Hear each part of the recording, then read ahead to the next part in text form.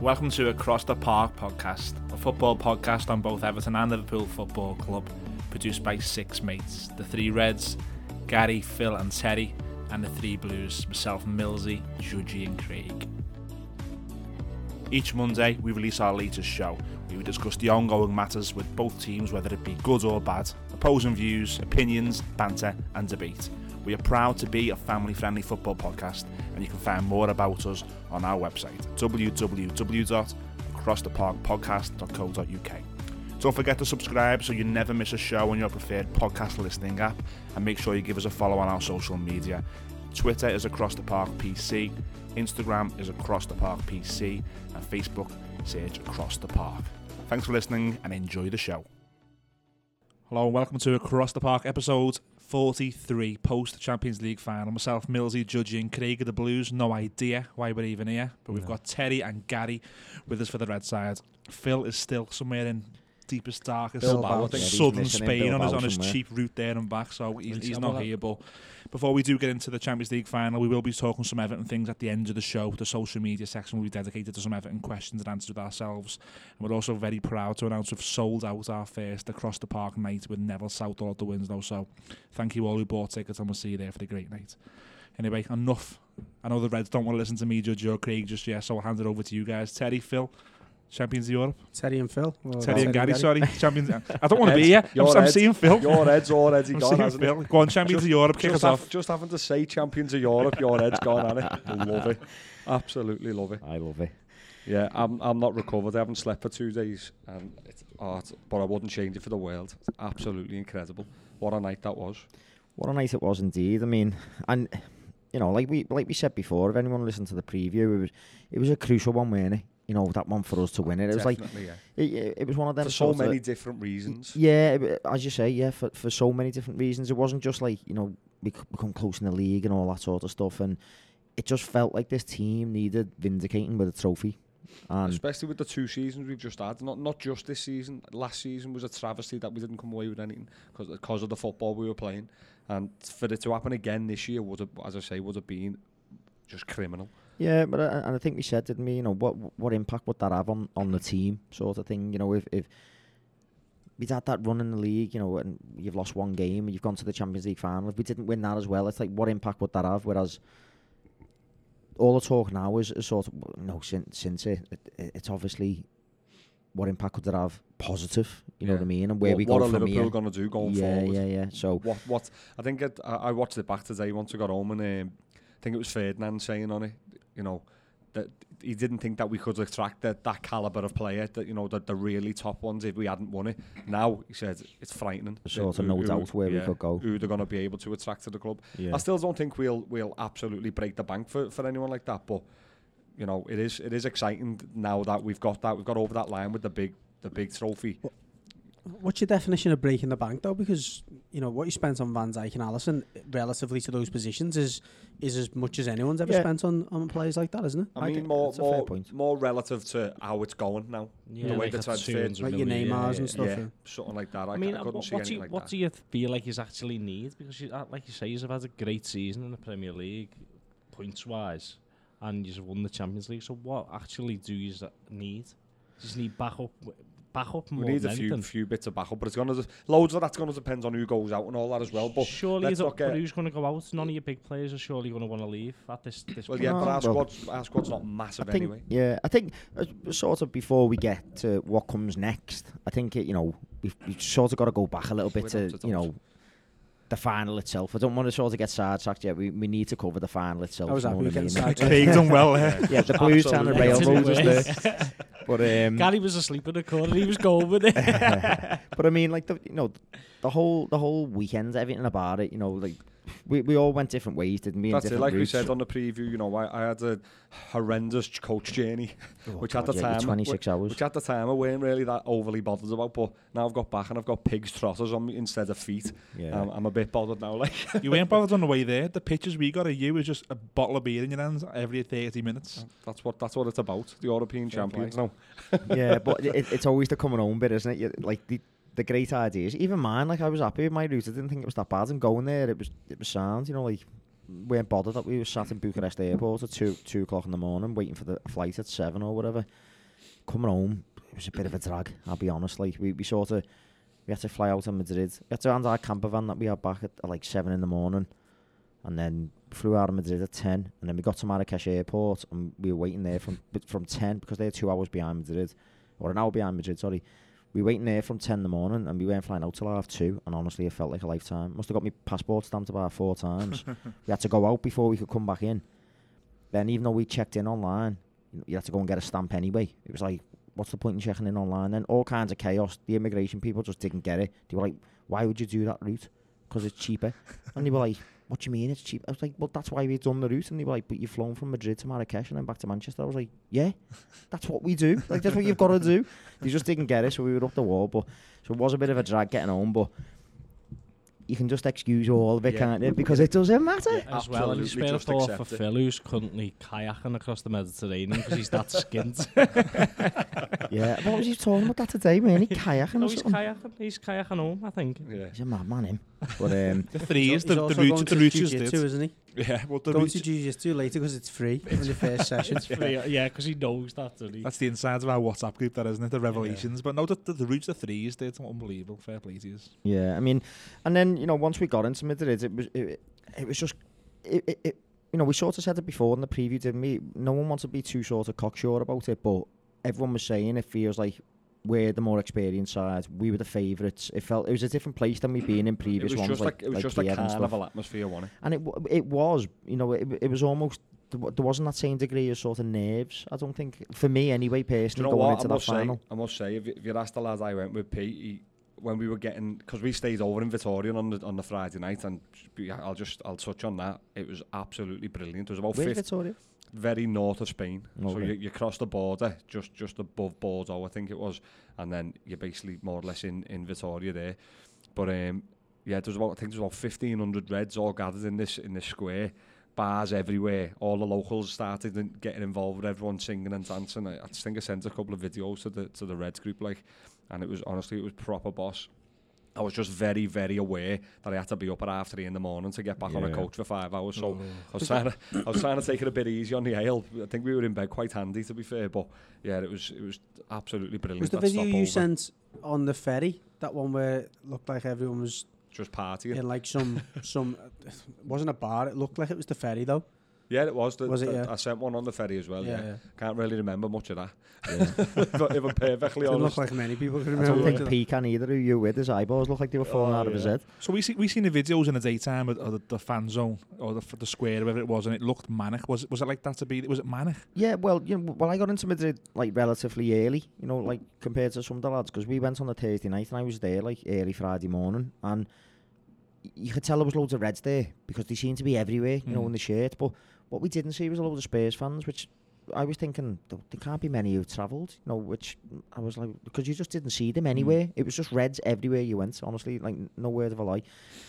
No, which we sort of probably expected, obviously, but it was a good atmosphere, you know, like in the build up on the Friday and stuff. And then I think as everyone started arriving on the Friday, like afternoon, evening, and into the Saturday morning, that carnival sort of party atmosphere just started, and everywhere you went, everyone was just grinning and, you know, bevying, and everyone was sort of happy. But as I say, we didn't see many Spurs fans at all, if I'm honest about it. I seen a couple in our stay over in Vittoria. There was 3 that was in our hotel, and we seen a couple floating around. Not loads, but there was a couple.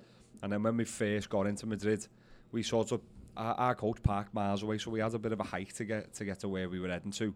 So we seen a few dotted around then as well, because we weren't in like where the main part of the Liverpool fans were going. Once we got there, it was great. We found a supermarket that sold cooler bags. Oh, you had I'll be on, right, so you're going to talk about the fan park now, aren't you? So this was the Saturday, and I arranged to meet Gary and all that, and the other lads who we knew there and all that. But when we got there, obviously it was dead hard to find people, weren't it, with phone signals. Yeah. So, but when I finally found Gary, you want to hear about their setup, they had it proper boxed off. We were basically on, like, in the very middle of the fan park, on a bit of a ramp that went up, so you could see right over all the crowds. You could see the stage in the distance. We weren't right up against the stage, we were a bit further back. You could see that perfect in the distance. And then we've been in the supermarket, bought 4 cooler bags, 6 bags of ice, and 48 cans of Mau, or Mahou, or whatever you call it. threw them all in there, and they were just at our feet all day, just in there. That's amazing. No, but then when I bumped into him and went over, You should put your feet in it. yeah. But when I went over, they had the cooler bags, and we were like proper sweating, like, you know, we had our ale and that. We were stood in the shade. But when I went over, and they had the cooler bags, they also had like a bucket or a bin or something that was full of ice with all kinds of other ale. That was my brothers. They turned up and seen us with the bags, and then they'd been in the supermarket. They asked the supermarket if they could borrow the bin, which they gave them. That they'd return, and they did take it back afterwards as well before they went up the match, because they all had tickets for the match. When they before they went up the match, they took the bin back and gave them. Fair enough. Yeah, which was sound like. But all you needed was deck chairs, and you were on, you know, proper party on the beach. I know, but yeah, that's it. So we barbecues have been good there actually. Well, barbecues, yeah. Didn't Jamie Webster do something there in the fan park? Yeah, it was like it was like another boss night that the Liverpool fans have. That was on the stage. It was class as well. It was class. I mean, it was just rammed, wasn't it? Yeah, absolutely rammed. Did you see the videos of Tottenham's fan park? No, it was like in a marquee. Oh, Jim, my mate Jim, he said that. He said he walked through their fan park. Yeah, and he said it was like a marquee, and there was like a few England flags and that with like THFC, and they were singing and stuff. But it was like a barbecue. I seen the videos of yours and theirs, and I thought pre-match they've won that already. The supporters, Liverpool supporters have won that. And I was looking at the Tottenham stuff, going, if that was Everton Liverpool or something, Tottenham are wasting it. To be honest, if it was Everton Liverpool, I don't think Madrid will have ever recovered from it. Yeah. But no, I mean, the fan park, it was booming, wasn't it? It was a boss atmosphere. It was just, there was nothing at all that weren't good about it. Yeah. Everything was just quality. Everyone was in dead good mood. Everyone was singing and dancing. You could just see people who, you know, you knew each other, and they'd bump into each other, and then they'd just be like, "Oh, he's right, mate," and giving each other hugs and all that, having a drink with each other. It was just, it was absolutely no trouble over there at all? Or? I didn't see a single bit of it. Not certainly on the fan park. I don't know, you know, there's a few bits and bobs around the ground. I think, you know, people trying to get in and stuff, but we didn't see anything. I didn't see anything anyway. I think Tottenham fans got us some trouble. They put videos up, or some of their fan Twitter sites of like Spanish police chasing them on a Friday night and stuff. I think on the Friday I heard something about that. Yeah, that they'd got for no reason whatsoever. They said they were singing Tottenham songs in this bar, and all of a sudden they just got like gassed out by the police. Yeah, nothing like that happens anywhere I was, like. No. You know what I found when we've been away and stuff? It tends to happen. It doesn't tend to happen in the like the fan parks where there's all the fans. The police tend to get frustrated by all these fans and then take it out on a small group where they think, we're not going to get done in by these, so let's just pick on these, get our own back, if you like, and move on. That's harsh, isn't it? Because they've just gone for the pint then. Yeah, well, you probably found that the Tottenham fans were in smaller groups, whereas the Liverpool fans, like us, tend to congregate, don't they, and stay together and whatever. Yeah, I mean, I think, you know... You couldn't not congregate with Liverpool fans, you were everywhere. It was literally everywhere, but... I mean, talking about the fan parks, I don't know whether it's maybe just an outcome of the fact that it's their first final, because my understanding is that the fan park that was arranged there was that was arranged by the club or in conjunction with the club. So I'm assuming Spurs was the same, because UEFA had their own one in Plaza Mayor or whatever it was called, weren't they? They had like a big model of the trophy and stuff, and all the PlayStation and the sponsors stuff, and that was like a neutrals UEFA sort of one.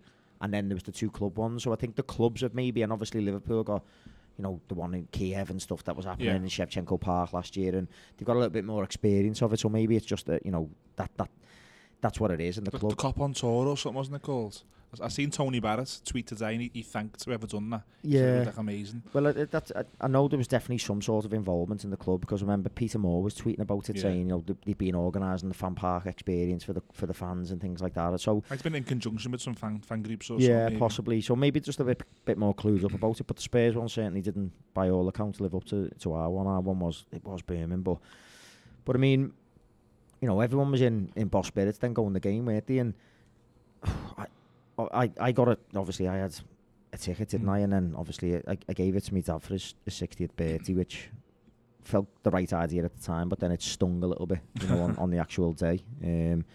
But luckily enough, I, you know, came across another one, so I managed to get another one for face value as well, which I can't really grumble about. So yeah, face value to you, to me, is different, innit? Your face value is a lot higher than what mine would be. Oh, Mill crying poverty, yeah. Loaded him on the slide. I thought Phil was in. Hey, Becca must be listening to this podcast. You know what I mean? No, but so I was made up, like, and, you know, got one on the day. I was proper overjoyed then, like, but I mean, going the game itself, we got put on a bit of a bum steer us because we got on the tube station outside the fan park, and someone said to us, "You just go right to the end of the line." And loads of Reds were on it with us, and they weren't getting off. So we were like, "Oh yeah, it's right. Just must go all the way to the end." And we got off this tube, and the walk down to the ground must have been the length of Scotty. It was miles, and we were just literally walking for miles. I was like, "What's happening here? When's this going to end?" And then speaking to one of the other lads who was staying with us, who he made his own way there separately, and he said, we come out of a tube station right on top of the ground. There's one literally right next door. You just had to change 2 stops before or something. And we were like, oh, but our walk was grim, honestly, no messing. And we didn't find that out until afterwards, so we ended up having to walk that back as well. It was a proper killer. But, I mean, obviously loads were doing it and stuff, but once we got there and we started approaching the ground, it looked good, you know, from the outside. It was proper boss. I watched it on telly, obviously, and BT Sports, I think it started at 6:30, and I had it on. 6 was it? And the ground looked full, like almost straight away. Yeah, well, you know, there was a lot of chat, and everyone was speaking about it. And Tony Barrett tweeted, I think we mentioned it on the podcast on the Champions League preview, saying that they'd made a bylaw, hadn't they, just for the day. If they think the ground's too full with people getting in with blag tickets and all that caper, they're going to basically they're legally allowed to refuse even legitimate tickets away if they think on safety, you know, the ground's full. So when we were in the square, there was a lot of chat about that, like people saying, look, we've got to try and get there, Andy, you know, like, you don't want to be turning up, because they were opening the gates from 6, and obviously the game went on till 9. But I think everyone was like, let's start making our way up, you know, 5 Could you get a pint in there and stuff? No. It was alcohol free. You can't drink in Champions League games. I'm sure I seen a video of someone with a pint. They were selling alcohol free. Oh, must have been that then. Ale, but alcohol free Heineken, I think it was. He was in a seat with us standing. I thought, do you know what? You talked there, no ale. Obviously I didn't get a ticket for the match. I had money in my pocket to try and buy one if I was there. I'll be honest, I don't know how you ended up with a ticket, because I didn't even see anyone selling any. They were that much like, it's got to be a bit crafty, like gold dust. But I'm not saying how much I had in my pocket for the ticket, though, because my missus might be listening to this. But got nothing in your pocket now. Not on now, yeah. But so we were just trying to scope out somewhere to watch it, because as we know, there wasn't any big screens or nothing on in the fan park and that. And I was really disappointed with that, to be honest. Yeah, I think I thought they were going to to pop up at like later on once it started emptying a bit, but obviously it never. In my mind, it was like, I can understand them saying that, because they sort of want to discourage people from travelling without tickets, you know, give them less of a headache to police it and all that. But I thought on the day there'll be big screens put up and stuff, but there actually genuinely weren't after 6 o'clock. Considering that scenario, I couldn't have asked for a better spec. I got a text off one of the lads, said, we found this hotel, like, they're going to screen it. They've got, like, they had the Barcelona game on as they got there. So I just edited that hotel, added on my Google Maps. I think it's called the Nova Hotel or something like that. Seen Gerard Houllier outside as well, got a photo with him. And not the Novotel. Possibly. Novotel, that's round the corner from the square, was it? Yeah. Yeah, that's the Novotel, yeah. We walked about 5 minutes, if that. And as we walked in, there was a big group just getting up to start heading towards the match, right at the front of all the row of chairs on couches. We walked in, sat on a big couch with a massive screen in front of us. You thinking back, you probably thought, should have had an hour then. Just lay down, probably. But couldn't have asked for a better spec, considering the way it was. Did you ask Carl Gerrard to come on the show? Business card? Yeah, no. Didn't even make me mad, to be fair. Couldn't speak at that point. Yeah, I don't think I spoke to him. I think I just went... So look, we've got the image here. You're in a hotel for Liverpool fans watching the game. Terry, you're in the stands. 30 seconds in, penalty. But you couldn't believe your luck. Well, let's reflect on what Everton fans would have been thinking at that point. Where were you watching it? Because you were definitely watching. At 4:30. I knew you should have won that. Well, it must have been 4:38. I don't know. We should told me to put a bet on. I was in Epsom, the races that day, because I thought anything to get out of this city on Saturday. So I went the Epsom Derby, and I'm looking at the race cards for the big race, which is obviously the Epsom Derby itself at 4:30, and Anthony Van Dijk is on there. And my uncle's going, oh, he looked good. I said, there's no way. I said, I know that horse is going to win, but I just can't do it. I can't bring myself to do it. And it romps home. 4:30, Anthony Van Dijk. It was 13 to 2 or something like that. Isn't he? All Van Dijk's you know, we got in our Everton WhatsApp group, we got the funniest voice note of Chuchi telling us about that. And he just sounded so angry. And it went from anger to deflation. And it was like, you know, they're going to win it. It's in the stars. They're going to win it. That's But I hope they don't. I hope they don't. That's acceptance, isn't it? Like 7 stages of grief. No, the acceptance come when I was sitting on the couch after 2 minutes Yeah. and seeing Salah nestling in it. I was doing a VAR sign to me telly. It went to VAR. Yeah, VAR, the VAR. Yeah, another one. Second opinion. But The Everton one. I don't know why. I don't know why I get surprised by it. Honestly, I'll be honest. Ah. I mean, so It obviously was a penalty. the game kicks off. I mean, firstly, was there any surprise in the team selection for you guys? No. It No, was I think on the part of Tottenham, I thought starting Harry Harry Kane Kane. was a big... desperation. It It's a was one-off always game. it was and always going to be. It's easy in hindsight. Of course but it is, yeah. If he's your best forward, which he is, if he's fit, you play him. It's like us with Firmino.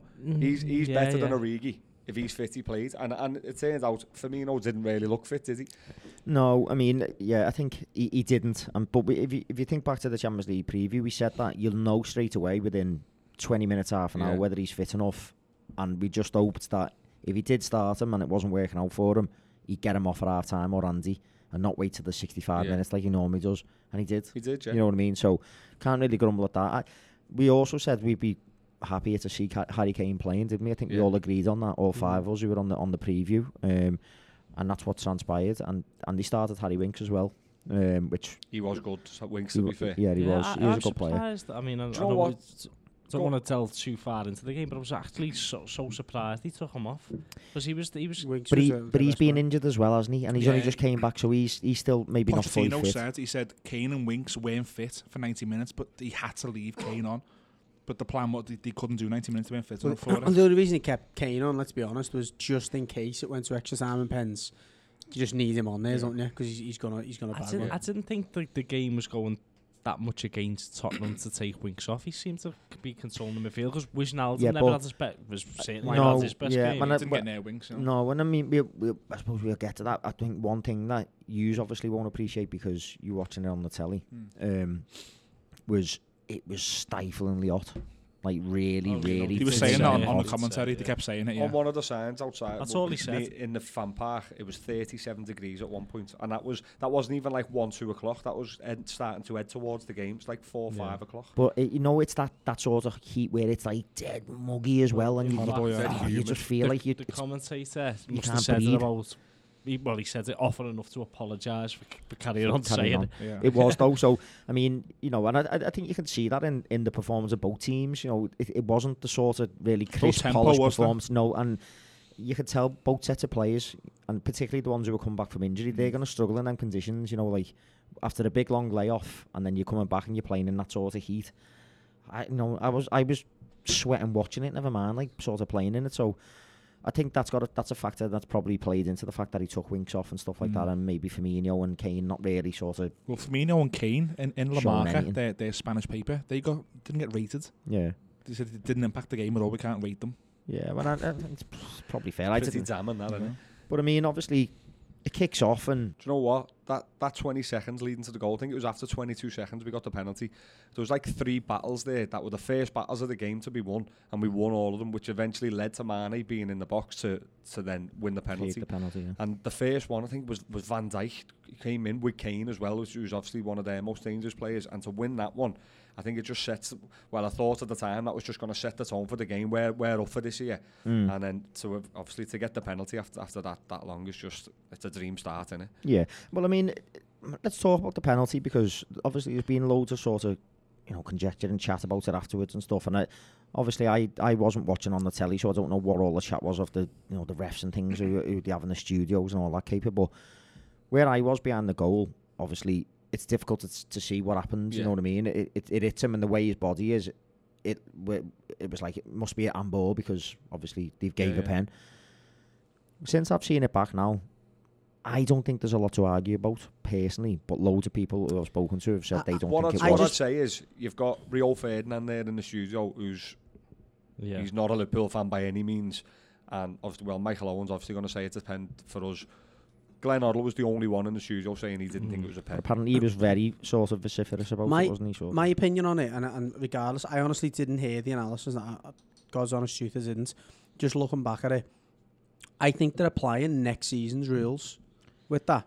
because of the fact that they said next year handball is handball under any circumstance. If it's outside the sort of normal Yeah, body yeah. Well, movement. no, handball is handball, no matter what. They're getting away with that body position thing. It's handball is handball.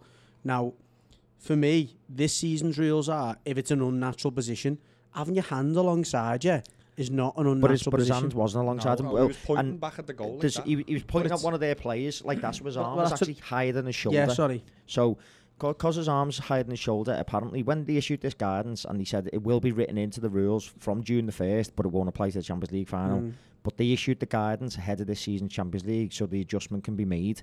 And it's the same reason that the PSG got, Man U, the Man U PSG game. The same reason it was given in that was because of this, because although they're saying handball is handball, there is still some mitigation if there's like a it's too close to the player for him to be able to do anything about it, sort of thing. But even though it isn't written in the rules, the referees have been told in the Champions League, UEFA competitions, and it doesn't get applied in the Prem, but in UEFA competitions, if the hand's in an unnatural position, it's something about the silhouette of the body or something like that. Yeah, I've heard that. Yeah. Then it will be given even if it was ball to hand or like you come off a body part first or whatever. If your hand stops the flight of that ball, you know what I mean? It stopped it dead. Well, exactly. And I think his arm, and the one thing that the head referee for UEFA, head of refereeing or whatever, said, I can't remember his name now, I was looking at it this morning actually. He said, in any situation where the arm is above the shoulder, we'll give it as a handball. Now, Sissoko's hits him in his armpit while his arm's above his shoulder because he's pointing, I think, for their fullback to watch the runner or something along them lines. He was. But after it hits him in the armpit, he then moves his arm down and it hits his arm again. Yeah, well, that's what I mean. Yeah, he kind of flaps down because I think that's what they give the it panic. for. It was the panic of him realising what was it? I want to get it out the way, but then it hits it again, so it's like so. It's a bit of an awkward one, but under the guidance, you know what though? All I would say, and you'd always do think about it this way. If that happened to you, you'd just be thinking it's so harsh. In 30 seconds into a final, and a player kind of is pointing at something, and it just seems like the most unlucky scenario ever, doesn't it? Mane kicked it as well. It's like he knew. He kicked it out. That's what I was going to get to. That's the one that people were going to say, but people were talking about this rule, weren't they? Saying that the really talented, skillful players will start going, I'll just hit it at his arm. And that's the intent thing is the really interesting bit, because if you look at the runners, Henderson's arriving into the box, I think, and Salah's at sort of the back part of the area. Now he plays the ball sort of on the edge of the area. But it looks a bit of a weird cross, doesn't it? It's like who's he getting that to there? It's sort of toe poking it, isn't he? Even the flight of it. Yeah, flight of it's not something you want to be on the end of. It's sort of like the type of kick that you hit at someone when you're trying to win a corner. Yeah, exactly. So is that intent there, and has he made that happen? And I don't think we'll ever know, and I'm not going to complain about it, so I'm not really that bothered. But well, listen, you know what? I thought it was 100% a penalty, to be honest. Well, what I will say, I'm not sure I necessarily agree, but what I will say is that yous were on the end of similar gamesmanship last year at the hands of Real Madrid, where Real Madrid were doing certain things in the game, whether it's Ramos on Salah or whether it's different things that were going on where they were wasting time, whatever, where it was kind of, we've been here before, we know how to play this game. It's not going to be a game that's won on skill, albeit the Gareth Bale thing would suggest otherwise, but there's little things in the game that kind of, affect your performance, aren't they, and ends up tilting the game in one side's favour. And I don't think Tottenham personally, and I don't think any individual player or either side really stuck out at being, they were miles better. It was just one of them things where the more experienced, savvy side kind of got over the line. Yeah, that's what I was going to get to, because I have seen loads of they were the better side this, they were the better that, but for me, they were the better side in control and possession of the ball. We absolutely dominated the positions of the pitch, what you needed to be in. Key areas. We didn't let them create any real dangerous. He didn't have a shot on target till the 78th minute. No, was it Ericsson, was it? I didn't even know that. And then they had a couple in a little spell, and then Origi scored. So it was like, and I think that's the key point, isn't it? It's like we did go into that final as favourites, and you think experience does count for a little bit in the finals. I think you could see it though, because I was just going to say, I think that if any finals ever shown that, it was this one. Yeah, because it just looked like it. Although we weren't great, and I thought we were giving possession away cheaply, and our final ball was really poor. And we'll get to a couple of individual performances, but when they were on the attack, it was like, but we just done enough to just snuff it, and it was like, we're not desperate to burst away, and maybe that was the penalty, you know, sort of thing as well. When you go up ahead so early in a final, I said that does to it the lads kill the around me. final? Not only that, it's possibly confidence that you just know that you can keep a clean sheet against the side like Tottenham, who you are stifling. Don't get me wrong, on the night it was risky. It felt risky. Oh, without a doubt, yeah. Of course it did, because they've got that many quality players who can create something, who can score from. Do you know what? Watching it as a neutral though as well, I wasn't a neutral. You was a neutral, Craig. Well, you know what I mean. Someone who's not like you were not watching that as a neutral. The Don't 78. care what you say. Well, yeah, okay. That point in the game that 5 gins in. Gins is a presence as well, isn't it? Well, yeah. They say. that point in the game that you spoke about before the 78th minute or something, that was the only time I think for 4 or 5 minutes where I thought, hold on. They might actually get something out of this. But you know what I was just going to say, and this is probably from the Evertonian side of things, there's no way I was neutral, by the way, Craig. But watching it, it looked like a proper Everton performance. You know, Tottenham and Everton performance in a big game where they played okay in patches, but just never looked like they were going to ever have that real cutting edge and they were going to go on and do anything. Do you know what they looked like to me, Tottenham, when they went forward? And there was a spell where even your goal kicks, they were winning it back and they were going forwards again. We were just giving it away. They looked terrified of the counter-attack. They were going forward, looking back, thinking like, we can't lose it here. And that's the beauty of having the players we've got. There was I'm sorry, and I think that's what I was getting at with the pen. The goal being so early, it's like we were a little bit caught between a stick or twist, like, because you know, the temptation is to sort of sit, isn't it, and just nail them on the counter if they come out. But they were scared to come out, and then we were scared to sort of make the play because we were like, well, we're winning. So that's what I was going to say before. I said to the lads around me where we were watching it, that might have come a bit early for us, that, because, like I said, leading up to the goal, we won them little individual battles where Van Dijk gets up, and I think there's another little 50-50, Wijnaldum might have won, and then Mane gets in and runs past a couple of players, and that to me, that's how we're playing the game. If we don't score that early goal, we're playing the game like that. We're going to try and make sure we're on the front foot. We're winning the battles, and you're winning your individual battle.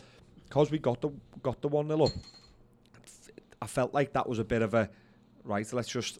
We've been told that it's been a tactic that let's get up early and then sort of sit on it. It's funny that it's like you've gone in there thinking, let's just do this for the first 20, and when that's gone out the window in your head, and you thought, what do we do? And you could see though the way that we were walking to corners and taking our time on throw-ins, and like, you know, there was a bit of gamesmanship coming in from us, which I think we need, and I'm glad that we were doing it, because we don't do it enough. We keep winning the FIFA Fair Play Award, or Premier League Fair Play. Did you see Klopp asking the question of the ball boy? It was going out and they were throwing it back to Tottenham like quick, like the second ball, and he was like, "Who's give these the instructions to do that? This is meant to be a neutral." And you could definitely see that like our team was trying to manage that a little bit, but since then I've heard a couple of things that some of like the medical staff and the fitness team and stuff were saying a load of them Liverpool players were dead on the feet energy level wise, like they were really tired. Klopp said it afterwards, didn't he? Yeah. He said, have you ever seen a performance from players who have got no energy left whatsoever? Yeah, and you know, so it was probably a blessing in disguise, if we're honest about it, that in that heat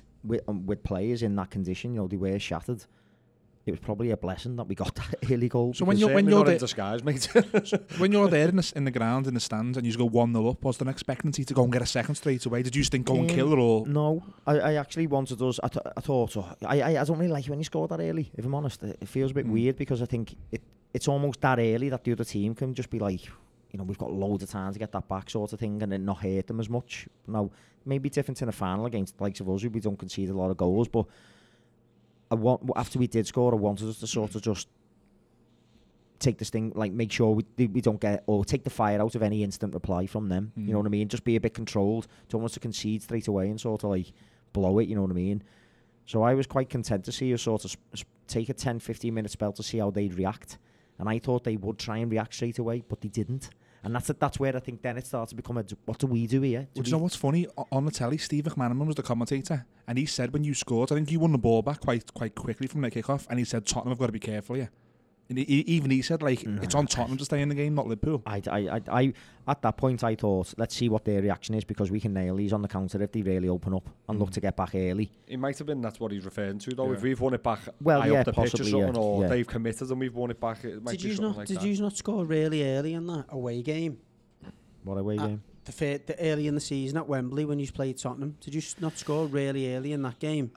Well, it wasn't as early as that. Like, no, obviously it not. Was relatively early, early, within the first 10 minutes, I think. And I mean, there's no way that obviously in the build-up to that game, they hadn't watched the 2 meetings and went, look, these are the things that we need to be wary of, because it was very different, wasn't it? Because he's obviously scored late in the game at Anfield, and he scored early in the game at Wembley, so they've got 2 fairly good comparisons. And I think Pochettino, being like anyone is at that level, having that attention to detail, I think it would have been the case of going, look, if they do score early, This is what they'll do. yeah, they're not going to go mad. They're not going to go. What we made, the mistake they made last time, because remember, you was open loads of times, didn't you? Yeah, but just cut After through that them, early game at Wembley, and you should have been like 4 or 5-0 up.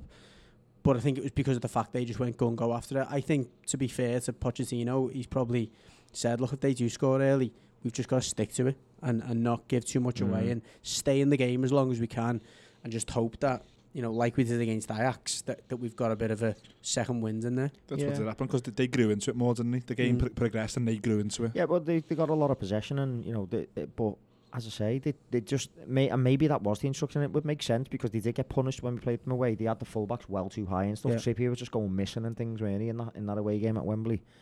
And missing as well at the weekend. Well, It was it's terrible. I don't rate him He's anyway, in bad to be form honest. though, isn't he? Yeah. I Hoddle don't was rate saying him. that in the studio. He was like, that's Trippier a said it danger himself. for us because he's so out of form. Trippier said that himself, yeah. One of the main scares for me during the game was the one where Son nearly gets through, Yeah. and then you just seen the absolute Oh, ridiculous the last acceleration time. of Van Dijk. It was quite funny, to be honest. Even I laughed at it. I was like, I thought he was in, and then it was just so easy for Van Dijk That's just it. to go, no, mate. Gallops, doesn't Yeah. he? He's He looked like that Anthony Van Dijk in that episode. Yeah, in the last furlong.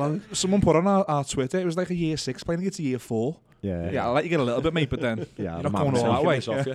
No, and if you touching on a couple of individual performances, obviously Van Dijk got man of the match, you know, like on the official man of the match anyway, in the ground and stuff. But I mean, for me, and I think for most people who I spoke to afterwards, weirdly, because obviously there wasn't a lot of chances created except for that little 5-10 minute spell that Spurs had at the end. Alisson, I thought he was absolutely class when he needed I to be. got some nice voice notes on Saturday do you night know off what? Gary, yeah. Do you know Had to what, be with, done. with Alisson, like, Klopp said it quite a few times, hasn't he? Like, that he just makes every save look so Yeah. easy. He's He's not in the right he's position. unfussy, isn't he? Yeah. And I mean, I have watched this a few times this season, but that was the first time I proper noticed it. He does make.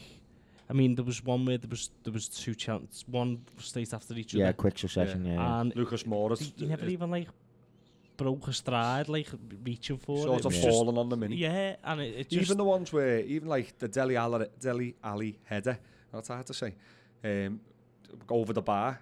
I think even that's on target, he's getting there. You see him coming across and he's under it before it's over the bar. Well, his footwork's very good, isn't it? Yeah. And he makes a lot of saves with his feet, but generally that's because he's in the right place, isn't he, to get on the end of And I it. think that's what Klopp said when he talked about him, wasn't it? He's always, he might not be like flashy and stuff with these full stretch sort of, but his body's always behind the ball. He's always in the right sort of spot, you know, where it's like hitting him and stuff like that. And what I like about him is when shots are coming in at him, he doesn't push them back into dangerous areas. He's really good at sort of pushing them away or around. And there was one, wasn't there? Who had the shot? Was it Ericsson off the free kick, didn't he? I don't mean that one. There was another one. There was an open play one. I think it was Ericsson again. From their right-hand side, Oh, coming when across from the other way. Son it Might from have, distance. Oh, it was, it was him, Yeah. And he Pushed it pushed over. it right. them No, he away. pushed it right Oh, out. It was like yeah. came out the penalty area to the right-hand side. It was The a free great kick as save. well, he done that. He pushed it out. He could have easily just put his gloves onto that and punched it Well, back he into should play, have. but he was tactically got his fingers that's on what it. I mean. He's just really sort of aware, you know. Like, and I thought he was my man of the match. That free kick, that free kick, he had the aura, he was standing there, and he just looked... Massive. This No, isn't going in. yeah, he looked like, not confident, he looked cocky, he was just like, go on, shoot. He just had that standing there, like, And go it on, was- shoot. It was weird when because the commentators were like pointing Yeah. Ericsson where to hit it, and he Yeah, it Man was of commentates, I was Jermaine shouting. Jenas, that wasn't it? Yeah, I mean, with that, it seemed to take ages for him to take that free kick, and obviously we were a bit. You know, what minute was that? That must have been about the 83rd minute or something. 84th or Yeah. something. And that was where they'd had a couple of little chances and stuff, and we were like, oh, they're gonna nick it. It's they're like- gonna it's- get it was one like late it's and take coming. it to extra time, yeah. And that free kick took ages, and I remember just standing there in the stands, just like, oh, come on, just get this over with. Like, just killing me now. It was almost like waiting for a pen to be taken. It was I one of just them like, where it was like you felt like if this is the last chance. If we keep this if out, we keep this we're out, all right. we'll probably be Yeah. okay. And then obviously You know what I mean? He Just makes after the it. save, and then not long. It's only a couple of minutes more till Origi puts the gloss on it. Really. Was it And- Alisson who done that ball to Salah? Yeah. That won yeah, the corner? ping, yeah. I mean, and Unreal past that. it was, but some of his other distribution, I didn't think it was great. And No, there was a couple first that just half got banged especially, out, you know, yeah. straight out. It was like watching Pickford at Anfield, you know, when he kept kicking them out. But I Look, thought- we're here. You is don't it need the to pitch do was any too more to small? us. We're here listening. But no, some of his distribution was a bit ropey in that first half. I was like, oh, but that one, you know, where he drills it out, and I think at first everyone thought he'd overdone it, but then it just landed in you know, and as you say, Salah won the corner. But no, I mean, he was my man of the match. There was a couple of others. Obviously, Van Dijk was quality, Matip. wasn't he? I thought Matip was brilliant. brilliant. I thought Matip was Matip was good. brilliant. Yeah. But the one that I don't think anyone's really agreed with me, but I thought he had a really good game. I thought Robertson kept snuffing out danger. He weren't good going forward. He showed his defensive qualities in that game, Yeah. as opposed to we're used to him just being up the pitch. Even though he put a few wonderful balls in as well. Yeah, but he wasn't as attacking, but as I say, just right place, right time, just Yeah. snuffing out little I think he was breaks one of and those stuff. players that Klopp was referring to as being proper sapped because he's put a lot into the season Possibly. and he's a Oh, player yeah. who runs a lot, and in that type of heat it would be, you can imagine if you do that type of running, it's going to hit you hard, isn't it? Yeah, Particularly yeah. with cramp and stuff like that. Yeah, So possibly. He'll probably Possibly. take the weather when he meets up with Scotland tomorrow. I thought Arnold showed early promise in the game. I thought going forward, and he did seem like a local lad up for a big occasion. But then I thought he looked sapped. If I'm Yeah. completely honest. But he didn't look thought- sad when he was celebrating. No, he was, didn't. He was No, everywhere. Much, No he one got a was. bit of an adrenaline. Second win there. But no, I thought Trent, he had a good game, you know what I mean? He was sort of winning and intercepting things and stuff, which, you know... Defensively again, I think that's the main thing with them too, because they are obviously always applauded for the going forward part of the game. But defensively, they were both a lot more. You could see it a lot more than you normally are. Yeah. I thought Trent's passing was off. Yeah, He it was it was like he needed to just chill out a little bit. I thought Arnold showed a bit of vulnerability at the back as well. No, himself. I don't. I think against the better side. But I the mean, thing I'm not is- taking Nottingham, and we all know Tottenham are a decent side, but I think against the better sides and a better occasion, he'd have been found out in that game. But he's been against better players and better in big occasions, or maybe not a final as such. But I don't think he was vulnerable defensively. I think he can look a little bit sort of slow off the mark. I think when he gets squared up sometimes, but I think he was reading the game all right. He was intercepting things.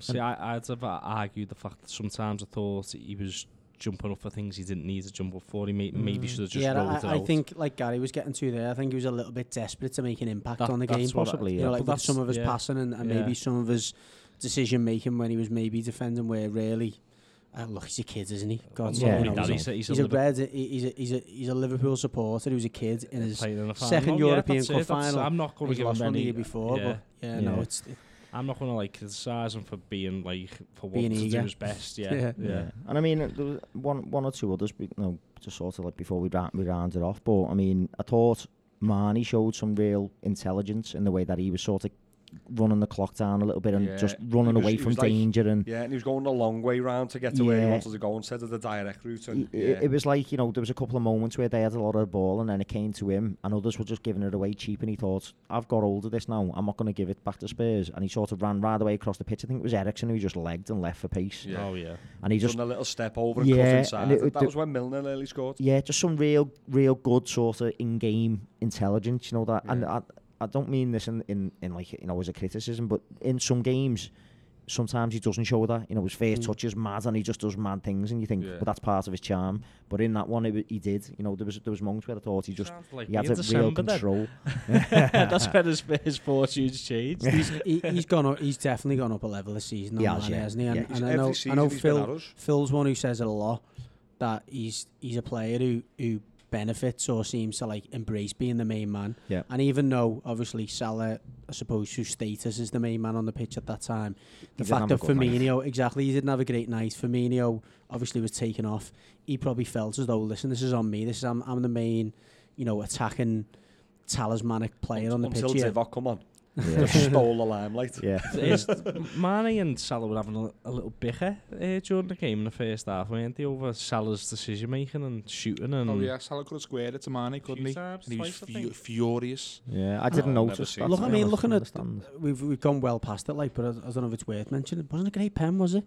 No, well, it was. I just thought went the for keeper sheer should power. bang He it just, down, he's just, didn't he's he? just drilled it, but Yeah. you know, for a with player of side his, foot as well. you know, I was fuming on Lloris. I'll be honest though. Why you saved that? I know he what's the scored. dive? I mean, he does this hard. What's the dive? You're like, how's he not got hands on that? Yeah, I think the thing with Salah, I mean, he's obviously scored big pens and things, but I don't know whether his records. I don't think it's as good as it on pens. So like, he's probably just thought, I'm not risking getting it. my head over this ball. Do you not and think? Do you putting not my think foot as through. soon as that the rest points at the spot, Klopp thought, why the hell have I not played Milner?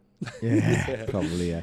Because loads of people, I bought the Racing Post on Saturday morning because I was going to races, and it was all like the tipsters were tipping, you know, on the footy, and they were saying every one of them said Milner first goal, Because of pens. because yeah. of pens, Yeah. and obviously if you'd have got that pen, I think He'd have took half, if he was on half of the pitch. fans would have kicked back with a cigar in their mouth, going, "Go ahead, Milner, just Yeah. slot that." But Yeah. when I seen Sal, he looked a bit nervous, and obviously he's The went run-up seemed long as well. listen, he did score, but Well, he had to tell you wait what. a long time, didn't he, as well? You know, 'Cause because of of the VAR check stuff, and yeah. Ericsson complaining to the ref and all that sort of stuff. So, and it is a big pressure situation, isn't it, in the final when the Especially final after he was last in last season, year there was a went lot so of- wrong for him. Yeah, there was a lot of like sort of media coverage about Yeah, that, wasn't yeah. there? Because he's been open about it. That's the competition he's wanted to win since he was a kid and all that. Yeah, It is one then, and it might be the best time to talk about it now because we're almost coming towards the end of the game. He's been someone who heavily linked with other clubs now. Will there be a little bit of him thinking, my job's done here? I don't think so. I No. don't think so either. I mean, I could see where you're coming from, and I did see. I think it was a black mock-up of, because it had Man United involved in it. It had Bayern Munich, Real Madrid, and Man United all circling 180 million for Salah. And If- then it I It just wouldn't be thought, United. I don't think there's any Not a question on chance. that one. But I mean, why? To my mind, Real are in the midst of a big rebuilding job. We talked about this on the Champions League preview, Yeah. didn't we? And on the View from the Red Side, I think I said it on my answer to the View from the Red Side, and it's sort of like where we'll probably get to just to finish off this section on the final of where we could go from here. And winning this, I think, puts us in a position now where you look at the traditional giant clubs around Europe. Bayern Munich are probably going to go into a rebuild phase because they've got the likes of Robben and Ribéry and all them all coming to the end of their sort of time. Real Madrid are already sort of looking ropey, Yeah, under Lopetegui or whatever his name was. It didn't go right for Yeah. them. They got Zidane back and all that caper. Barcelona are talking about they're now looking to maybe sell Suarez, Coutinho and all that because their season's gone to rack and ruin since we beat them. And you look at all them sort of teams and you think, well, is there anywhere better at the moment where, you can still improve as a player? You've got a platform to improve. You're the main man. And there'll be a couple of little, sprinklings of maybe a couple of additions here and there that could kick us on and make us win the league. You've just been your other team has been in 2 Champions League finals in 2 years. Why would you be looking you know to what? go? I don't think it's just them though. I think there's going to be, and again, I might be well wise the mark here. I think there'll be a temptation if a bid comes in that is around the 180 million mark of Klopp going, let's do it. He done it with Lewandowski when he was at Dortmund, and Lewandowski was kind of like and ahhing, and Klopp went, go. I just think someone in the mind, type of wouldn't he? person that Salah seems like he is compared to a Mane and maybe even to a certain extent compared to a Firmino, I think he'll, even though it's all the things you've said are completely right, and I don't think it makes sense to a player if it's just about, but I think status is a big thing to Salah, and even the thing of being in the the Times 100 most influential people, I think going to a Real Madrid again to him is like, that's taking me on another. Do you not? I think if he was South American, I think you might have a point. No, but I just think think I don't know. I mean, I get the Real Madrid attraction, and the Barca attraction and stuff to these sort of players because obviously they probably are the 2 sort of most well-known clubs and things. But he's achieved at times top 100 status at Liverpool. He's one of the most recognisable players in football because of his time at Liverpool. It's he's like a European Cup winner. he's a European Cup winner because he's at Liverpool. I don't get why going to Madrid where, and especially probably since he's got the warning sign of what happened to Coutinho, that he might go there and it just might not work out. Look, I I don't don't. as well with Salah. If he hits the ground running again next season, if he scores 20 in his first 20 games, he's going to be up for Ballon d'Or. I completely come agree with December, you. January. I just think that he's one of them players who looks around thinking, I'm not sure I'm the main man here anymore. And if I do go to Real Madrid and I start off this renaissance, then suddenly I'm taking myself to a new look. I think as a professional, I think all the things you've said are right, and I think he'd be mad to move on because he's taking a big risk. But Yeah, I also know players think, have I egos, think don't they, and things. yeah, I think there's a strong chance of it happening. I don't think it'll be the worst. The reason I'm saying it, I don't actually think it'll be the worst thing in the world for us.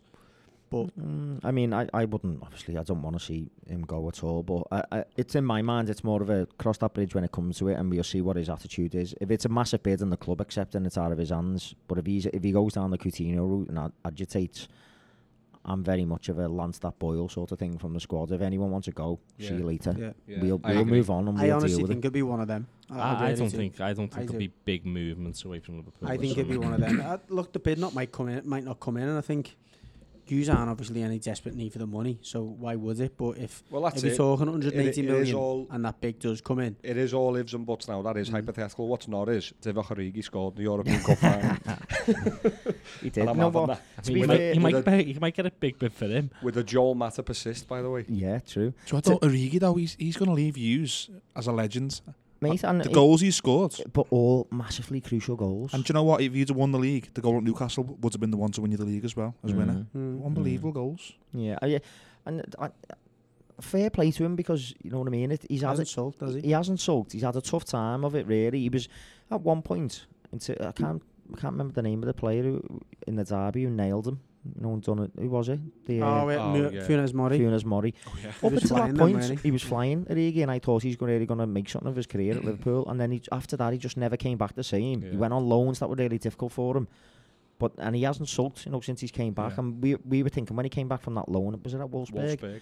And we were thinking, there's no chance he's got a part to play in Did it he do 'cause well he was there? terrible. No, nine goals or something, I think. And but this season, every time he's been asked, to come on and do a job, he's answered the call and he's proven it with big goals. And arguably he is a big game player. He's Maybe he quick, likes isn't them occasions. Yeah, he's very He is quick, powerful, yeah. And I'm made up for him, and I'd like to see him get another contract because I think he just offers us a different sort of element. He looks very unorthodox. Like we used But to he say, is. Nias was like that. Defenders don't know what Nias is going to do because Nias doesn't know. Origi seems a little bit like that, where it's unpredictable because he doesn't know. For me, you're saying there you'd like to see him get another contract. If we can get players who are better than him to be the backup to our front three, I'd sell him in a heartbeat. No, yeah. I think there's I'll qualify what I was saying. If we can get a better player in to be the backup for one of them front three, I agree, get them in. But I still think he's got a part to play. You can't go through it with one backup, can you? We've had Sturridge and Origi, and Sturridge hasn't done anything this season. We're going to need probably another one alongside Origi, but I still think he's useful to have, around. He's still a young player as well. How old is he? 23? He's only early 20s, yeah. On paper, isn't Sturridge that player? On paper, paper. Love No, Island on started paper. tonight. No, Sturridge is not on paper, No, he isn't. I'd say on paper, you'd compare Sturridge to Origi, especially at the start of this season, you'd say, yes, Sturridge. At the start, maybe, if you can keep him fit, but we've seen him fit now this season, and every time he's come on, he hasn't done anything. Besides that Chelsea goal early on the season, he hasn't done anything to sort of I think he had a couple of games where he looked like Scored a few, didn't he? Yeah, he looked like he could have been like what we've wanted from him because he scored against PSG and that, didn't he? And I did think it thought, Klopp might have actually got through to him finally. And then next minute it was just the same as what we've always been used to from him. So yeah, I agree. For at the start of the season, you'd probably say Sturridge, but now as it stands, not just because he's just scored in the European Cup final, based on performances what we've seen throughout the season, I'm taking Origi over him. But having said that, if there's players out there who are willing to come to us, better quality. That's it. Because that's what we need to do now. We just need to strengthen the squad. And our first 11 is quality, and it's shown that it's quality all season. We Still small though, That's what I mean. We need to strengthen the squad. And that's why I'm tempted to. I'm not saying you're disagreeing with Terry, but I would side with Terry that he's a player you need to keep and get someone else. Yeah, I don't think he's a player that let's let him go to replace him with someone else, because you look at City. That's the big. I don't know. That's what I was saying. No, it's if it was a case of we had to get rid of him to bring someone in who's better, then I would. I'd sell him in a heartbeat. If it's you always strive for better, don't you? I mean, yeah, that's what I mean. That's what you've got to do every year. I don't think Origi's going to be the one to fund someone who's a backup for us. So I'd keep him. It'd be, in my eyes, Sturridge can go. Because whilst on paper he might have been the backup option originally at the start of the season, we've seen that the way he plays doesn't work with this team anymore. He doesn't fit in, does he? No. So he can go. And whereas Origi, Ryan Brewster coming through as well. Yeah, Origi's been the first backup for this season. Once we've realised Sturridge isn't, someone else will come in and take that position back. But he's still a very useful third option, I think, and I'd keep him round. I suppose it's whether he's going to be happy with that. Whether he's happy about it, yeah, maybe. You can't get in the way of his career or whatever. But no, I mean, just to sort of wrap it up, it absolutely, I can't even describe how happy and made up I am for not just myself as a fan, but for that team. And Klopp as well to get over that hurdle. I was made up for Jordan Henderson. And Henderson, we haven't, and we should, because he played really well. He was the captain. He was the captain on the night, and he played really well.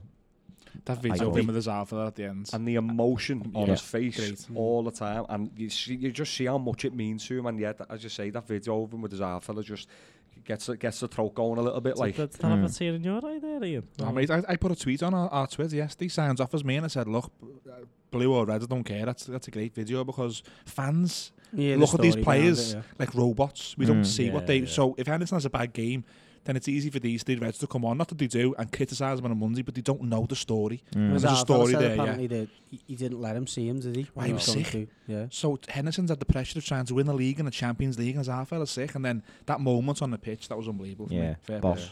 And I think it epitomises. I think I will give Phil credit for this year. He's said it all along, and about him. Not that we've gone against him at all, but he's like sort of made sure he's got it in at every moment that he possibly can.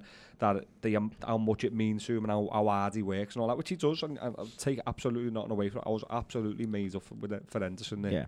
Yeah, absolutely. I mean, it is. You know what. Everyone used to say, didn't he? Can you imagine him being a league winning captain or a Champions League winning captain? But it doesn't feel like it's a weird thing. No, it feels right, doesn't it? Yeah. And one other thing I'll add, what I quite like was that it came out since that Klopp didn't do the team talk before the game, Henderson didn't do the team talk before the game, but Milner did. And Klopp gave it to Milner, the job, and said it has to come from a native, someone who's got the language who can deliver it, the passion it needs. But what I really like about that is it shows that Klopp's comfortable enough and that he's sure enough of his position that he doesn't feel that's a threat to his authority. And Henderson as captain is comfortable enough that he can basically say, Jimmy, deliver this speech. As well, he's got a job in hand of playing. Starting the game, hasn't he? Yeah. Henderson, so he can focus on that. And Milner's the one who's apparently sort of right, and they've all said that it was Milner who sort of gave this rousing speech before the game, and I think that shows that there's leaders throughout that team now, and throughout that club, and that is vital if we're going to kick on. Imagine you lost, then Klopp came out and said, "Wait, me give the speech." It was Milner. Yeah, he's obviously said something, but you know what I mean. You know what I mean. He's like, but there's always that one speech before you go out and all that, isn't there? Someone who's got maybe Milner's. He don't know exactly what's being said, but maybe he's come out and said, "Listen, this is my last chance here," or something. And he's English. He understands what it means. We're playing another English side. He knows what it means to the fans and stuff, and he wants to get that across. And maybe Klopp just felt like I couldn't, his last game maybe get for the right Liverpool? words. Possibly. I don't know. I hope not. That's a factor in it, maybe. He is, isn't he? He's got one more year left. He's got one. But he's linked away. The names that are being linked away from Liverpool, he's one of them. Yeah. And I hope not, because he's a very, very, very useful player, and he's a massive leader at this team. I don't think we could move on ahead without talking about that parade. While I was doing my own tour of Spain, France, then half the length of England as well, the squad took about that amount of time to get round. The amount of fans that were out. It was 750,000, I think. Liverpool Mayor Office said that they estimated was on the street to Liverpool, and I think we've seen it before with Istanbul and stuff, but the message it sends for me is these players now realise, like what it means, how big. Yeah, because a lot of these players obviously are still relatively young, and there's a lot of foreign players in the Premier League and stuff, and it's only in them occasions that I think they really grasp and appreciate. They get told, about this sort of thing, but it's only when you win something and you do that sort of play that they realise the weight of expectation and pressure, and you know what it means to that many people. 750,000 people on the streets. Must have been 60,000, I think, in Madrid, was the estimate that I see in the Echo when we were travelling out. It tells you everything you need to know, you know, about what it matters, how much it matters. Absolutely. So, fair play, and you know, the parade was great. I missed it. I went back in time, but yeah, I was following it on my obviously phone while we were travelling along, like, but I was gutted and missed it, but I'd have rather been in Madrid to be there with all the fan park and all that and all that experience. Just to rub salt in my wounds, it took me like an extra hour and a half to get home down the M6 because of all those fans coming in for the parade. So cheers for that. And your daughter went and watched it as well, didn't she? She didn't actually. No, she went to a No, she didn't. I've got a video. I can play it on here. We'll put it on our social media. I need to play this video and I'll play it in a second. Rumour has it Craig went to watch it. It took me an hour and a half to get out the loft. No, there was a... Yeah, I was hiding. Were you that fella on that video that was doing the rounds on social media in the attic, were you? Have you seen that? Haven't you seen that? It's a lad I know. Is it? Oh, is it? I'm going to play the video now. So this is my wife. To be fair, just to put it into context, the day before, my wife took her to a Champions League party, which was in Formby. And all week she was saying, I don't want to go and watch the red team. I don't want to watch the red team. Because like, obviously she goes to match with me and that a lot of the time. And she kept on saying, Daddy, when are the blue team going to be in a final? No, she was saying, why the red team having a party? And I'm going, oh, they're in a final. And she went, how are they in a final? I said, because they won a lot of games. She said, but the blue team won a lot of games as well. Like towards the end of the season, we said, yeah, but we didn't quite win enough games. She went, well, when are we going to be in a final? I said, so this is the worst bit. I said, next season, we're going to be in a final. So Silver's neck is on the chopping block next season if we're not in a final. But listen to this. This is the day after the Champions League final. Do you want to go see the red team parade? No. Are you sure? No. What do you want to do then? So she'd rather go to town and get a sausage roll and see the parade, which is exactly what I wanted to, yeah. Sounds. Chip off the old block. You know, That is poor brilliant. little girl, you know what I mean? Cares for them on the blue side, but Can't believe it's that promise of the final next season. I know. And That's it, you know, yeah. and when you end up going to that pre-season final and beating another team about 26-0 or something, I'll let her know that it wasn't. Take It's the not a FA real Cup one. third round next season. Say it's a final. I was an advocate of Get beat by Silver Millwall. this season, yeah. I was a massive supporter of Silver this year, but if we don't get it to a final next year, then It's going to I'm switch. losing my daughter's allegiance. No sound. I think that's the end of the Champions League final review. Evertonians, if you're still with us, we did say we'd end the show on some blue talk. That there's not a lot really. We have lost our assistant manager, João Pedro Sousa. We're linked with a number of assistants. We're not going to go into that until we do get a new assistant. Leighton Baines and Phil Jagielka, we're not sure yet if they're going to be retained. That squad list is due to be released by Everton this week. So probably next week's the best place to discuss that. But we did have some social media questions over the past few weeks, which have held back for this one. Craig Judgy, I'm going to ask most of them to you, really. There's about 4 of them, but there was one that was addressed to me. So I'll try and tackle that one. Well, yeah, I'm just picked the one. So Calvert-Lewin is the best threat that we have, better than Bernard and Richarlison. He is the one who rocks teams. Why does Millsy want to replace him?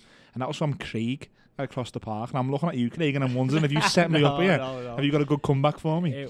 No, it wasn't me, but I would half agree that he's the best option to bring other players into the... I think he's our most... He's our best option to bring other players into the game. Obviously, Yeah, I mean... as a striker, I'll let you finish with your answer, Yeah. Millsy, because that's what he wanted more than anything else. But I think the word he uses is he rocks isn't it? teams. Threat. Mm. I just think he's a threat. I mean, he's a threat of... he's a threat kinda- to defenders. But And a threat to what, though? he Because a threat for me, when I hear the word threat, I think goal-scoring threat. Yeah. But he's not a and listen, he's more of a threat than Bernard, because I'm critical openly of how Bernard doesn't score or create enough goals, but you can't say that about Richarlison. I think if you look at, even if you boil it down to the stats, I think his ratio of shots on goal compared to goals is pretty high as well. He doesn't shoot from everywhere, Richarlison. Generally, if he gets a chance, he normally takes it. I think that can't be said about Calvert-Lewin a lot of the time. I think he's a bigger threat in the fact that he'll give defenders a rougher time. Yeah, that's than it. what Richarlison will. We know about Richarlison is if you give him a kick, his head will go and he'll sulk. And he's been we've criticised him for that. I think the thing with Calvert-Lewin is he's a grafter. Yeah, He'll carry on and Well, he'll that's go it, for yeah. 90 I mean, the minutes. word there he used all the phrase. So he's the one who rocks teams. Now, I think he gives them a lot to do. I think defenders have a lot to do with Calvert-Lewin because, you know, he's a workhorse, and for 90 minutes he will stretch you, and he'll go in areas where he's not a threat. To me, he's not our best threat. I'll stick by. I think Richarlison and Bernard's are better players, and I'll also stick by that. I'd like to see us get a number 9 in, but I've also said over the course of the season, there's games that he's suited to. If we have Arsenal at home, Big games in April, I'd rather Calvert-Lewin run them ragged and win it 1-0 than play Lukaku and lose it 2-1. I definitely think against the big 5 or 6 this season, he has been one of our better players, and he has ruffled some feathers in big games. I'm not going to move away from him. I do think that we can have a better number 9 than ever next season. Of course, I'll stick with that. We'll strive for that. We'll strive for a centre forward like Lukaku who'll score 25 goals, who can be anonymous in games. No, and score 2 or 3. I think you'll find very few Blues who personally, I think, would disagree with that. That look, we're a fan of him, and we've now this season seen what he can offer.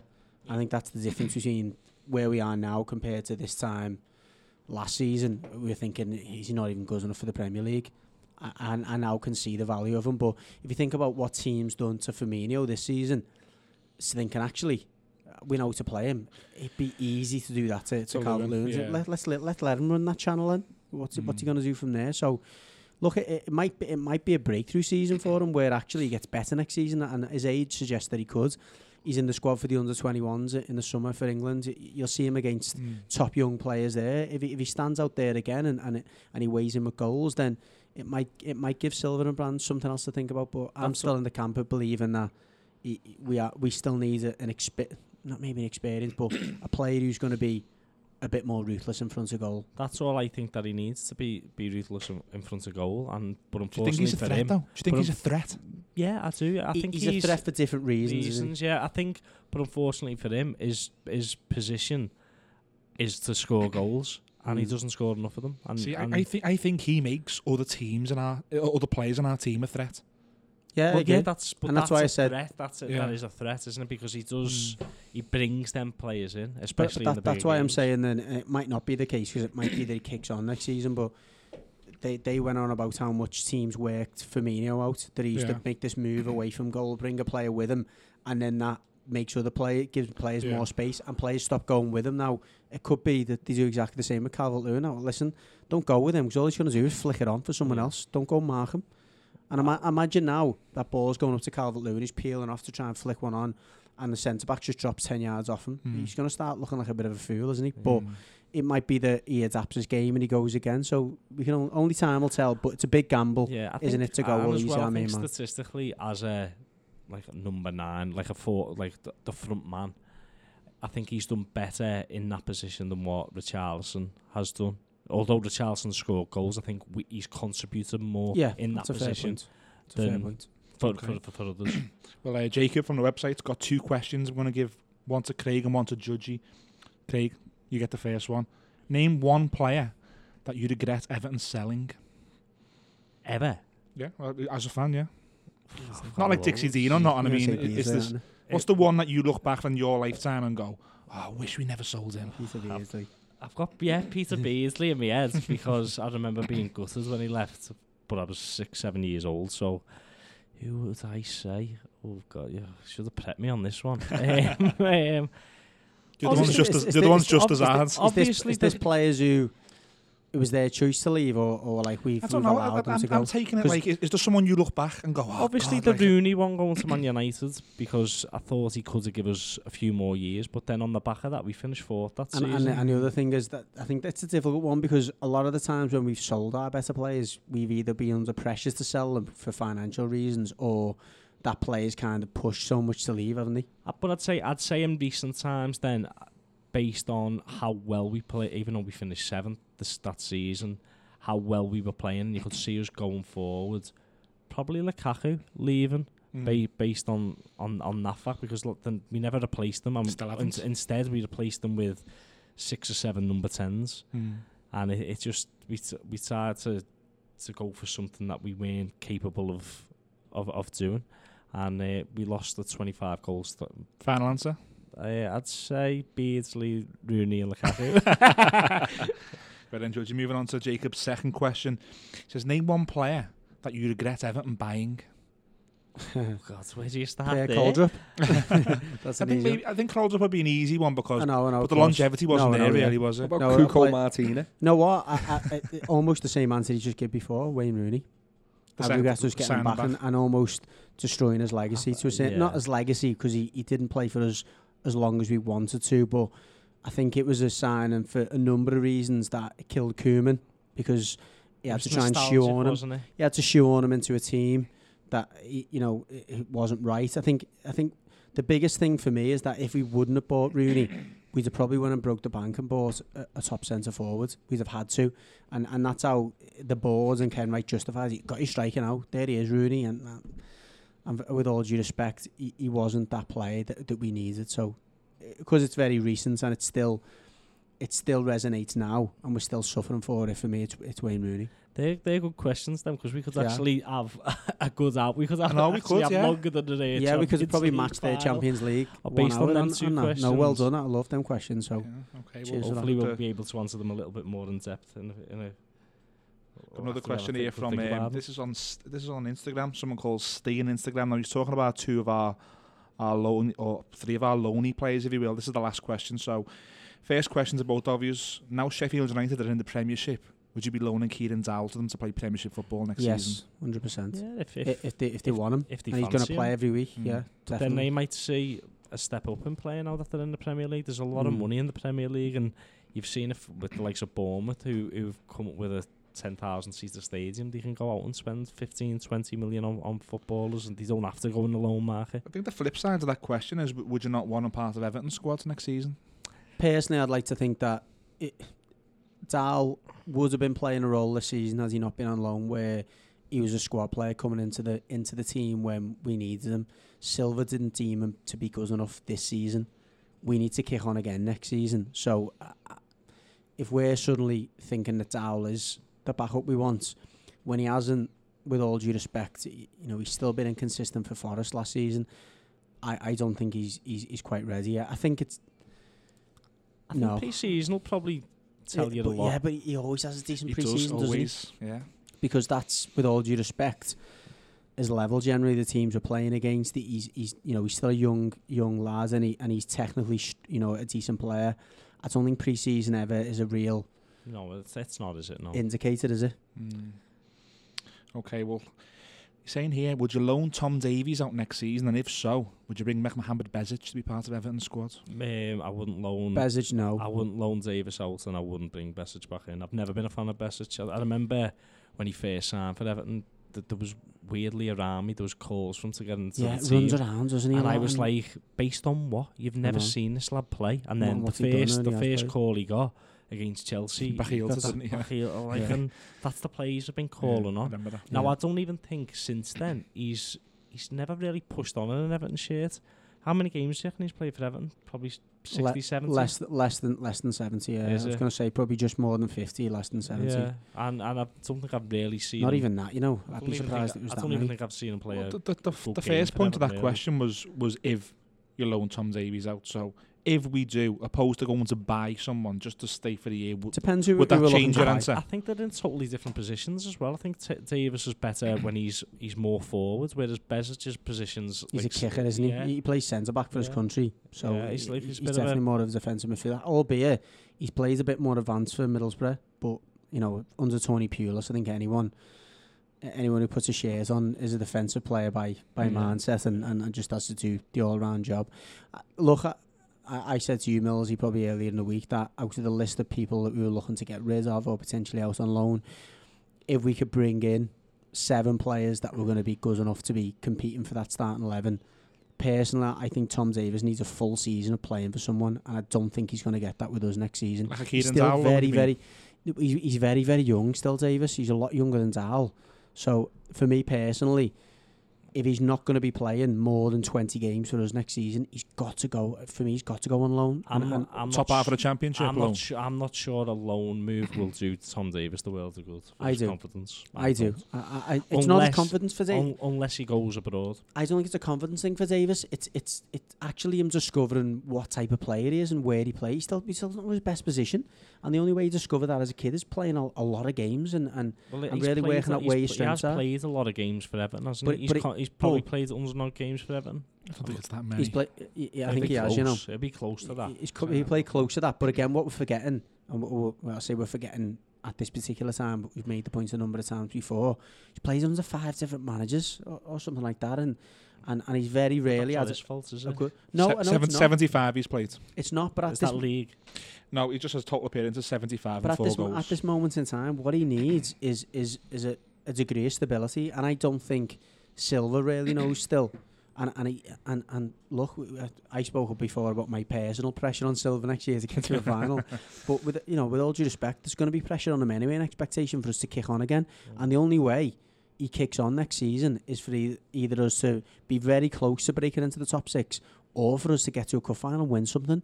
So is Tom Davies going to get us close to that? I don't think so. So where would you, in an ideal world, but I don't think you had a choice to loan him somewhere, would it be like a Kieran Dowell, like to a top-end Championship team, or would you be hoping someone like Steven Gerrard to take him at Rangers and go and play I'd like to see him play in a side that has expectation and we're in the upper ends of a league. Like, that'd be great. That'd be an ideal for someone like a Celtic or a Rangers, but I'm not sure that'd work for Tom Davies. However, a Premiership side would be ideal for me, and I think there'd be enough Premiership sides who take him. I don't think a Championship side would do him any good. Dropping down a division, I think it'd knock him completely. I think if he is going to go on loan, I think it's after maybe a Germany, somewhere like a decent side. You know what? He'd fit in most countries because he's good enough. He is good enough, isn't he? Yeah. He is good enough. Well, the last question there from Steve. We've all answered this many times. I answered it last week on Radio City. Nikola Vlasic. Steve saying, not should we, but why aren't we putting him part of our squad next season? I don't think it's that Silva. Well, Silva walked in, didn't he? Apparently, and was like, "No, you're not for me." He was one of the 5 who were cast aside, wasn't he? 5 were training alone last and summer. I think it was attitude based that he was sulking and he's like, I've had enough of this place. And would you blame him? He come in from a team where he was the main man in his home country. He's brought across for big, in that country was relatively big money. He was expecting to come and play games, and he pretty much got bombed almost immediately after he had a couple of appearances. Another manager's come in. Apparently, he hasn't got many friends and stuff amongst the playing squad. You can't blame him in a certain sense for not sulking. See, I see him in the same category as Besic. I remember like fans calling for him. All he looked like to me was just a busy player who can occasionally take someone on. He didn't really create enough for me. He started quite well. He scored at home to Limassol, didn't he? But he was in a side that wasn't performing. Yeah, well, yeah. And you sort of you were thriving and striving for a player who could like maybe create something. And I don't think he really did give you that end product. He has a lot of. I think he's got a lot of the Leon Osman about him, of being someone that could create something and whatever. But again, I'm just struggling to see the way that we played at our best this year, which was fast, physical, really in your face. I just don't see where he fits in that type of mode of player. Where would you play him? What position would you play him? He'd have to be back up to a Sigurdsson and Bernard, wouldn't he? I know. He'd be there back up. Look, he's nowhere near, and from what I've seen, he's nowhere near Bernard. And he's nowhere near just different. Luchman. He's different to Sigurdsson. Luchman for me. There's a lot of players there that are almost why are they still there, or what are they offering? Vlasic for me, I just don't think he's got the desire to be at Everton. It's the big factor. I think it'd be nice to see what he's got to offer. I think he'd be a player who, at his age, should be happy or satisfied to be a squad player because he's offered no more than that at Everton. He should be someone who's chomping at the bit thinking, I want to show you in pre-season, I want to show you at the start of the season that I'm good enough, but I don't think he's got the desire to do that. What I don't want, though, where is he now? He's at CSKA Moscow. We signed him Hatchuk Split. What I don't want, though, is another Luchman situation where Silva comes out and says, we want to keep him, we get excited, and he just wants out, and then all season you get nothing from him. No, sorry to jump in there. Has Luchman He hasn't looked like he's wanted out, though, has he? He hasn't had his status. Last summer, or he Yeah. just wanted out. He didn't even play pre-season. I think he scored in the first pre-season game when we played those. Played in that 22-0 game, yeah. and then he didn't feature again all pre-season until the final game. yeah. That we at the Valencia game, wasn't it? The final Yeah. pre-season game of this. Of Come the, on and got a rousing reception, didn't he? and done nothing. And just Yeah. walked around sulking, and then the window's shut. And Silva came out and said, "Hopefully the window's shut now. We'll get him back with us because we've been adamant he's not going. He's thought eventually he would go." And it took him till what? About, was it October, November, when he started making an impact? He was coming on and he had a bit of an impact, and then we were calling out for him to start. He started 4 games in January. He started playing when we were completely out of form, didn't he? Yeah. When we'd lost our form. January, he Yeah. started 4 games on the bounce, Yeah. and that's, if you're an impact player, which he is, and you're a match winner, which we hope he is, and he comes in January when we're playing Southampton, Huddersfield, and Millwall, and he does nothing. He'd have stayed in the team. Exactly. But no, and I think that says a lot to us about his temperament to Silva. And look, there's a lot of players who are in that kind of boat, and unfortunately, I'd like to know a bit more about what's underneath the hood, if you like, and have they got the steel and the metal, and we're looking around. The characters, I mean. Yeah, that's it. And I don't think I think a lot of those players we just mentioned there's questions over have they got the big game mentality, and have they got the mentality to be involved in the in what we're hoping to go into, which is if we're gonna start breaking into the top 6, which means taking on the likes of Man United, you can't carry people like Lookman, Vlasic, Dahl. You just can't. United never suffered it, and none of the sides who've stuck around in that top 6 have suffered for players like that. They moved them on. Vlasic also dug Jagielka out, didn't he? Remember last season he said Jagielka sits at the ground and eating full Englishes every day. Yeah. And that was when he was still at us before he'd left on loan, Yeah. and you're like, players Listen, only do that when they're agitating. When they know, Yeah. when they know they've got no intention of coming back. Anyway, so that's the end of the social media Everton section. Just reading a quick interview there with Ronald Koeman in the Liverpool Echo. The Echo went over as part of the English press, and he touched upon getting sacked by Everton. He says it was too soon. And he also said a funny one there. He says there that his job now with the national team is perfect. He works 2 days a week and then plays golf. That sums him up. Unbelievable. From what I heard, the stories from Finch Farm. He's a proper Dutchman, isn't he? Come in. How much did you pay him off as well? Oh, big. But there was a transfer window. I'm not too sure whether it was the August one or the January one where He's in he Portugal. was playing golf on deadline day. And you're like, we're armed with this war chest finally. We've got expectations to go and sign players, and you're working on your shorthand. Well, am I right in thinking he was away somewhere when he's actually confirmed him as manager? Yeah, he was. He in didn't get Spain. presented at the Yeah. club. Oh, yeah, did he? yeah. At He had the ground? Everton shirt and like the Dominican. Someone Yeah, just gave him a true. shirt, just out of the pool, bottle of Corona behind him. Brilliant. Class. Anyway, that made me laugh. That's the end of the show. That was Liverpool heavy this week, but it was always going to be Liverpool, the champions of Europe. Gary likes me saying that. Say it again, Mills. Champions of Europe. I feel like we should sign off with that. Thanks for listening, guys. Back next Monday.